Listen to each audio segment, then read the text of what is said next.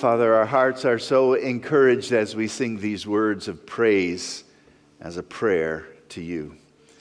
That indeed, Lord, your mercy is greater than all our sin. Not so that we could take advantage of it, but so we could delight in it, be motivated by it, and our hearts would forever sing your praise. Lord, we come to you as people who are sinners. We've broken your law. We're under condemnation, and there is no hope. No hope outside of you. But God so loved the world that he sent his only begotten Son, so that whoever believes in him will not perish, but will have life that never ends. For that we give you praise. Open our eyes that we might behold wondrous things from your law, we pray. In Jesus' name, amen. Amen. He was an amazingly talented animator and cartoonist. Born in 1913, he actually only lived to be 60 years old. In the late 1930s, he worked for Walt Disney and worked on such movies as Fantasia, Pinocchio, Dumbo. Very gifted. He then transferred to Dell Comics, and that's where Walt Kelly became famous. Walt Kelly began to develop a cartoon called Pogo. Pogo was a possum, and with a collection of anthropomorphic animals, they lived together in the Okefenokee Swamp, which I think is supposed to be in Georgia. This comic, think of this, was syndicated in newspapers for 26 years. And his work produced over 20 books.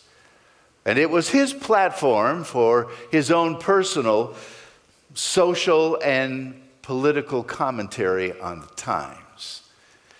It was on the very first Earth Day that he developed a poster of Pogo standing in the swamp, filled with garbage and trash that people had left. And he had this byline, as you see on the screen: "We have met the enemy, and the enemy is us." I'm not sure that he originated that, but he certainly popularized that statement. We have met the enemy, and the enemy is us. Now, that is often true in the social realm, that man is his own worst enemy, and that we do things not only to our environment, but to the people around us with the way we live that causes all kinds of problems. Mankind can't quite seem to get it together. But when you're talking about the spiritual realm, this is very true. We've met the enemy, and the enemy is us. That's exactly what Paul has been saying in Romans chapter 7. You can open up your Bibles to the book of Romans.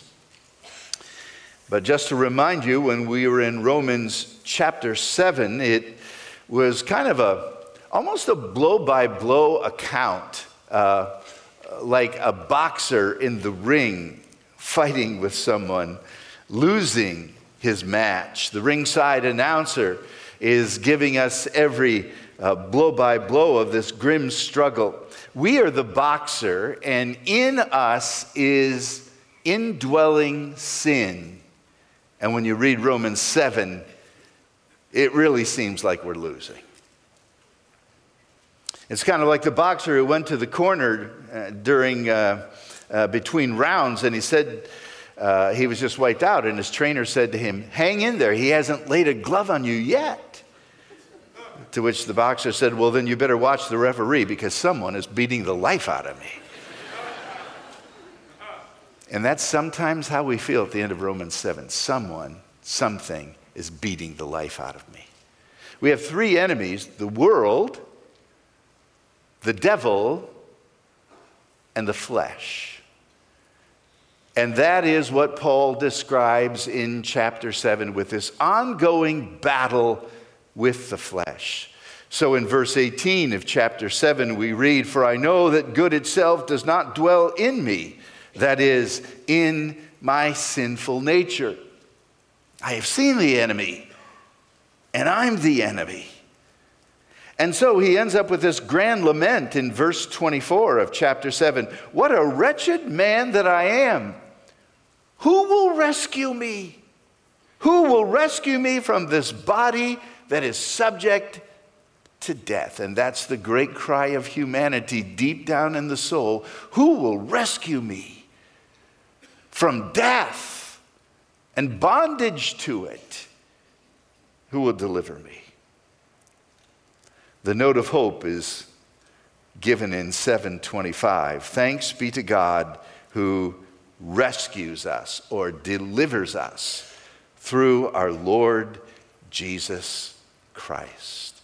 So he announces this wonderful victory in a quick turn of events, as though there was a knockout blow and somehow we're going to win this match. God steps in and rescues us. And Romans chapter 8 makes it abundantly clear that it is the triune God who steps in and rescues us. God, with all of his power and all of his wisdom and all of his love and all of his mercy, steps in to rescue fallen man.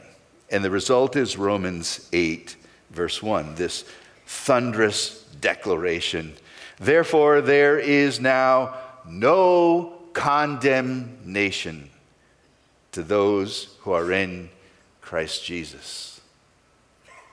For a while there, we didn't think chapter 7 was going to end that way.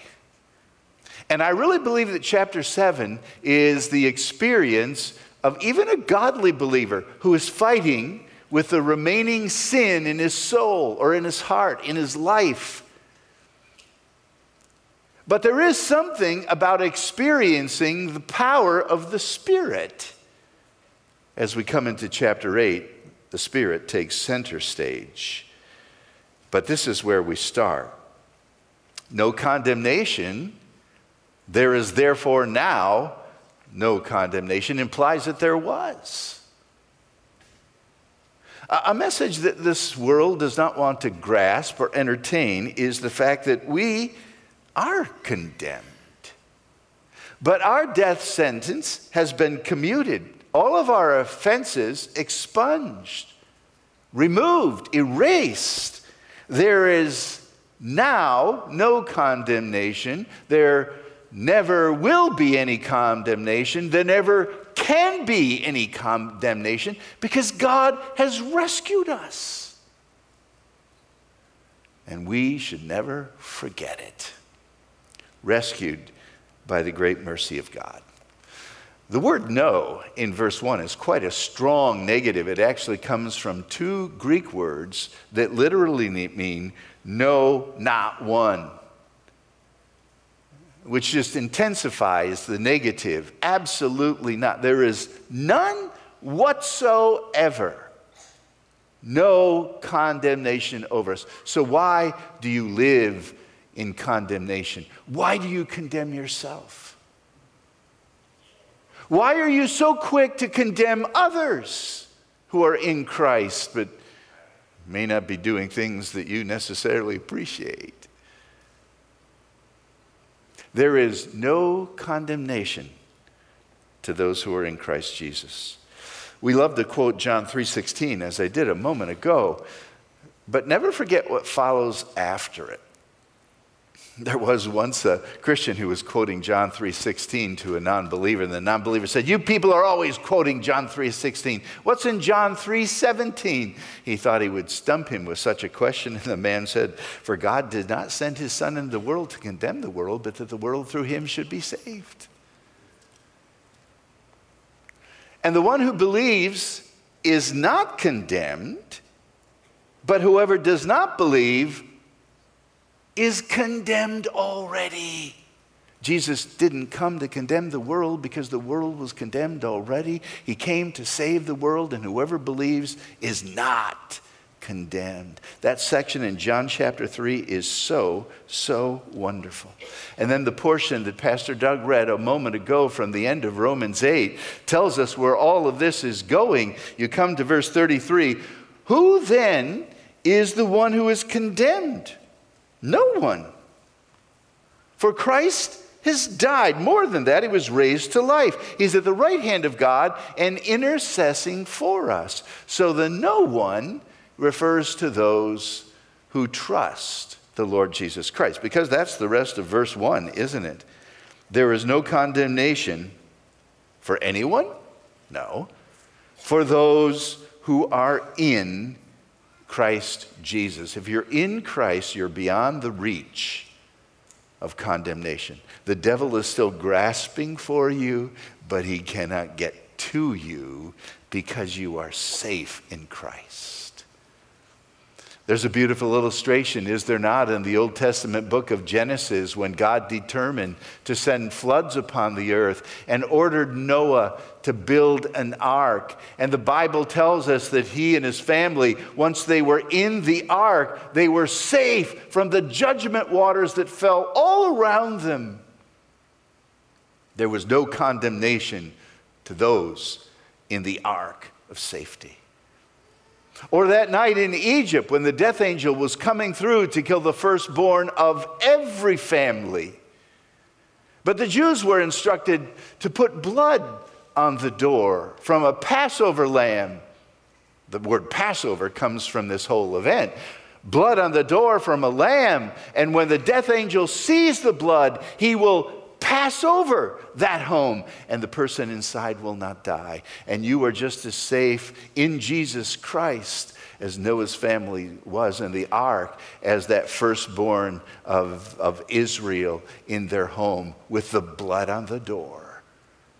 There's no condemnation. Isn't it sad when we don't live up to our birthright?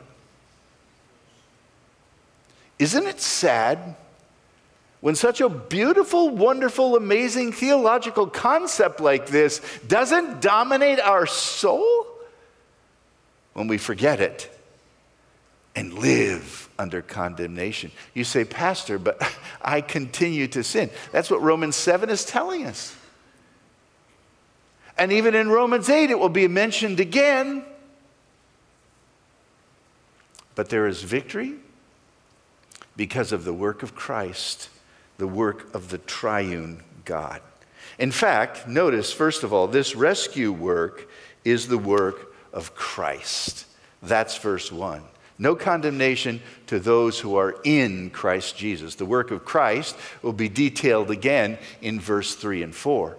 But now, secondly, this rescue work is the work of the Holy Spirit. This is verse 2.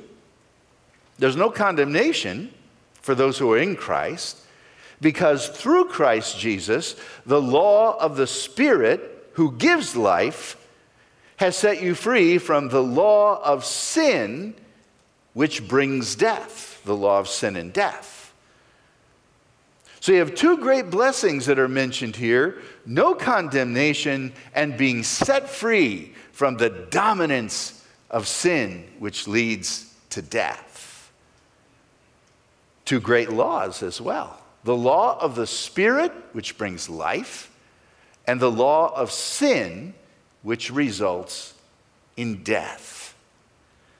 And one of those two laws dominate you and control you, affect the way you live, and determine where you will go after you die. Now, the Jewish audience that Paul was writing to and speaking to, they were very familiar that when Messiah would arrive, there would be an outpouring of the Holy Spirit. It was mentioned in the prophet Joel and others. And now Jesus is the one who is saying there is a law of the Spirit. By the way, the word law is used 3 different times in this section. Here, it simply is talking about a principle. The law of the Spirit is the truth, the principle that is at work because of the Holy Spirit. It's like the principle of gravity that we often call a law. And this reference to the Holy Spirit is the life-giving Spirit. That might be the best translation of it. So when it talks about the law of the Spirit who gives life, he is the life-giving Spirit. Sometimes the emphasis in word order alerts our mind to one of the most important aspects of the truth. The Spirit gives life. The law produces death. Paul speaks interchangeably throughout the Scriptures of the Spirit being the Spirit of Christ and the Spirit of God, and then sometimes independently the Holy Spirit.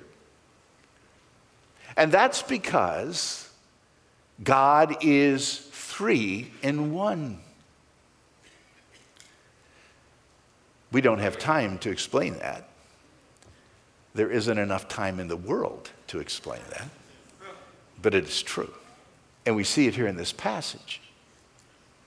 So the Spirit then, who has a different task from the Father and the Son, is at work in rescuing us, and he comes to us with amazing power. The Hebrew word for spirit and the Greek word for spirit mean wind, or maybe more accurately, air or wind in motion. Sometimes it's breath, sometimes it's wind, but it always seems to be moving and active. It is the animating breath at creation. God created man and breathed into his nostrils the breath of life, and man became a living soul. That's the work of the Spirit. It is the Spirit who breathed into the prophets, Ezekiel tells us, to proclaim the word of God. It's the Holy Spirit who came down on the church in Pentecost and with a great and mighty wind breathed into people a new order with the Spirit in our hearts and all of us collectively as one. The Greek word for spirit is pneumata, and that's where we get the English word pneumatics. And it's interesting, it's often used in the realm of construction. You have pneumatic tools, right? You know what an air tool is, using the same Greek word, this idea of air, with power. So you can compress the air, and it has unbelievable power to raise huge objects. You have an air gun, you can nail all day. The power of these tools, a jackhammer, is nothing more than a pneumatic hammer, and it can tear apart the earth. It was just a few weeks ago, August 24, when we had a great pneumatic demonstration of the power of the wind. I mean, isn't it amazing? I've never seen so many trees pulled up, ripped out, torn off, cars flipped by the wind. Think about the power of the God who created the wind. Oh, the Holy Spirit is a powerful force. And what I could not do in seeking to live a life that pleases God, there's the law of the Spirit that takes over, who now enables me with unbelievable power to do things I never could do. That's the law of the Spirit. The Spirit of God is God's powerful creative presence in the life in the church. It is interesting that before Romans chapter 8, the Holy Spirit is mentioned but 5 times. After Romans chapter 8, the Holy Spirit is mentioned about 9 times. But in chapter 8, the Holy Spirit is mentioned over 20 times. I would call that emphasis. Don't forget. The Spirit rescues you and I. And we cannot live without the Spirit. The Holy Spirit, according to the Bible, is the one who convicts us of sin. It's the Holy Spirit who illuminates our hearts to understand spiritual truth that we never understood before because we were dead. It's the Holy Spirit who regenerates us, gives to us life, the life of God that Adam had before the fall, and a new life that will give us life forevermore. It's the power of the Holy Spirit. Look at chapter 8, verse 6. The mind governed by the flesh is death, but the mind governed by the Spirit is life, peace. Verse 11, if the Spirit of him who raised Jesus from the dead is living in you, he who raised Christ from the dead will also give life to your mortal bodies because of his Spirit who lives in you. And Romans 8 will also say, if the Spirit is not in you, you don't belong to Jesus. So the Spirit is not something we get at a later date in some amazing service. The Holy Spirit comes to us at our birth as a seal of our redemption to empower us to do what God wants us to do. Utterly amazing. And the law of the Spirit supersedes the law of sin. The Spirit gives life, sin gives death. That's all the way the law always works. The sting of death is sin, and the strength of sin is the law. Sin and the law always work together. In our world, one law can supersede another. I don't understand it, but the law of gravity is overcome by aeronautics, right?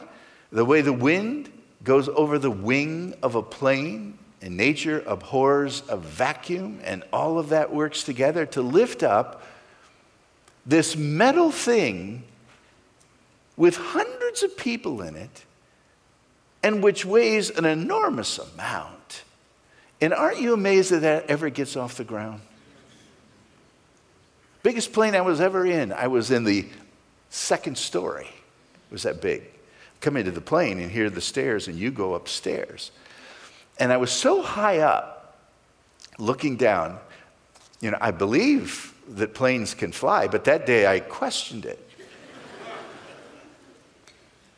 And yet there was a law that supersedes this law of gravity. Well, there's a law that supersedes the law of sin and death, that you must sin and your sin leads you to death. It's the law of the Spirit who gives life. And when that Spirit lives in you, you begin to really live. The one who doesn't have the Spirit in them cannot say no to sin. It's only the person who has the Spirit in them who can say yes to Christ, no to sin. It's interesting, when Paris was liberated in 1944 by the Allies, the city of Paris and the Nazis lost their power and control.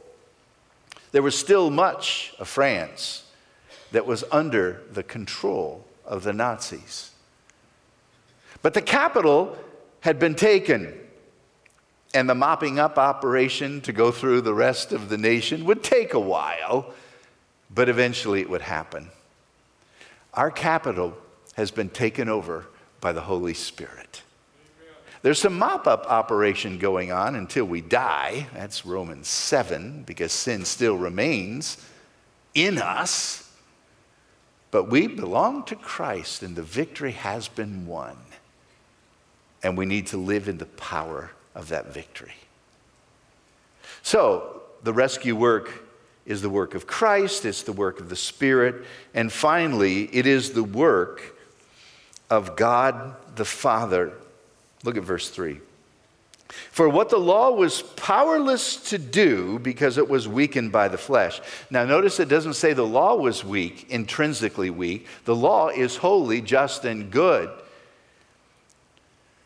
But the law was powerless to save us because of the weakness of our flesh. The law is very good at telling you you're a sinner, but it gives you no power and no desire to overcome it. In fact, the law makes things worse. The law stirs up sin in us that we didn't even know we had. Oh, the law cannot save. It's powerless to save. It's weak. It offers a proper diagnosis, but gives no cure. The weakness is in our own flesh. Because we're sinful flesh, we cannot keep the law. That is, the sinful natures in our heart. We cannot keep the law. And because we cannot keep the law, we cannot be saved by the law. It's just that simple. Think of it. If you're working in a garden and you have a shovel, wooden handle, metal shovel on the end, and you're digging a hole, in putting pressure on that shovel, it's possible that the handle could break.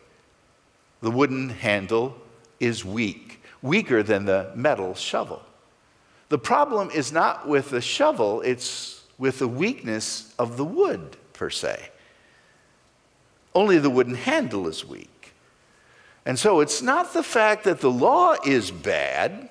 It's good and holy, but we are weak and sinful, and trying to use the law, we break down.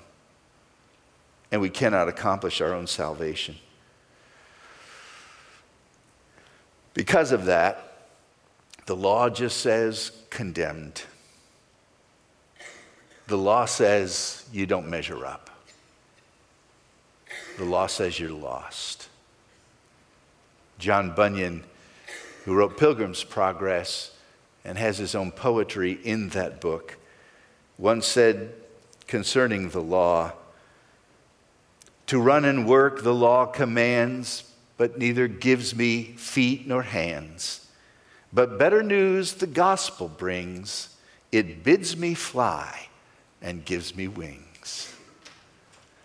No, we cannot save ourselves, but God can. I love verse 3. What the law could not do, God did. What the law could not do, God does. The emphasis is on God's initiative, and here's the heart of the gospel. Salvation belongs to the Lord. It's always been this way. His plan of salvation began before the foundations of the earth. Salvation is God's work. 2 Corinthians 5, God is in Christ reconciling the world to himself. God Almighty is the one who plans it. God Almighty in his triunity is the one who accomplishes it. Human theology says, do something for God. A socialistic kind of religion says, do something for others. That's why you're here. Modern psychology says, do something for yourself. The gospel says, God has done something for you. You know, whatever I do imperfectly. If you're a perfectionist, that drives you crazy. Your best efforts never measure up even to your own standard. But if God does it, it's perfect. And that's where our faith and trust need to be. Notice, God did this by sending his own son. Emphasize that word own, his own son. Because in the Bible, angels are called sons of God, and believers are called sons of God, children of God. But this is his own son. We are not his own. We're adopted. And we belong to him, but only Christ is the only begotten of the Father. John 1:14, the Word became flesh and dwelt among us, and we beheld his glory. The glory as of the only begotten of the Father, full of grace and truth. Jesus, the one and only. John 3:16, same thing, his only begotten Son. Hebrews chapter 1, in the past, God spoke to us, to our ancestors, through the prophets in various ways. But now in these last days, he's spoken to us by his Son. And then he goes on to show that there's no one like him, not in the angelic world, not in the priestly world. There is no one like Jesus. He's our powerful Savior. He said, I and the Father are one. He didn't become a son of God. Jesus always was the eternal Son of God, and God sent his Son. That's how it's going to happen. He sent his Son in the likeness of sinful flesh. Be careful about that. He didn't send Jesus in sinful flesh. It's not the flesh itself that's sinful, the body. And Jesus never sinned. Nor did God send Jesus in the likeness of flesh. Because Hebrews makes it abundantly clear he became a man with the same human flesh that we have, yet without sin. And that's the difference. Born as a child as any other child would be born, except without a human father and without sin. So it becomes a sin offering. And notice the last part of verse 3. And so he condemned sin in the flesh. We are not condemned. Sin is condemned. The law is not condemned. It's acknowledged as weak because we're sinners, but sin in us is condemned. It's a real delusion to think that what people need today is just a better model or more education. No, what we need is a rescue from condemnation and damnation. We need to be rescued. And the rescue plan has been put together by the Son and the Spirit and the Father. He rescues us. He does what the law could not do. And why does he do it? Well, chapter 5, verse 8 told us, while we were yet sinners, Christ died for us to demonstrate his love for us. When you're playing sports, sometimes the coach will see that you're rather lackadaisical in your approach. Sometimes we, the fans, can see that the players have already given up. And the coach will often say something like this: put yourself into it. Do you know what that means? It means put all of yourself into it. Everything you've got, put your whole body, soul, spirit, strength into it. And that's exactly what God did. He put himself into it to rescue us by sending his Son and his Spirit. He did it because of love, and there's a second reason. We see it in verse 4. He did it because of holiness. In order that the righteous requirement of the law might be fully met in us, who do not live according to the flesh, but according to the Spirit. Wait a minute. I thought we were done with the law. This whole section that started out way back in chapter 7, where it talks about us being freed from the law, like a woman whose husband dies is free to remarry, and now we can marry another. I thought we were free from the law, and now you're saying that we're obligated to the law. That sounds like a contradiction. It really isn't. We're free from the law as a way to salvation, but we are not free from the law as a way of life. The law is good and holy because it represents the character of God. And if I'm going to walk in a holy manner, I'm going to follow the law, but I can't do it until God says, let me give you another law. It's the law of the Spirit, and you walk according to the Spirit, and you'll have power to supersede the law of sin, the law of the flesh. Paul does not say one must keep the law to be saved, but that one must be saved to keep the law. You can't do it on your own. Impossible. Augustine said the law is given that grace might be sought, show us our need, and grace is given that the law might be fulfilled in us. That's what Paul is saying. Holiness is righteousness, according to verse 4, that the righteous requirement might be fulfilled in us. Holiness is the work of the Spirit as we walk not according to the flesh, but according to the Spirit.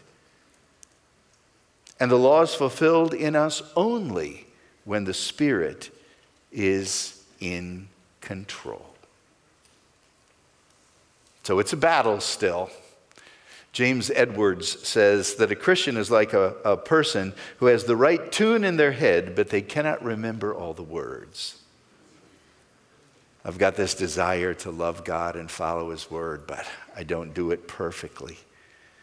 But part of the new covenant mentioned back in Jeremiah 31 said that I will give them new hearts, and I will give them my Spirit, and I will write their law, my law, on their hearts. I will be their God, and they will be my people.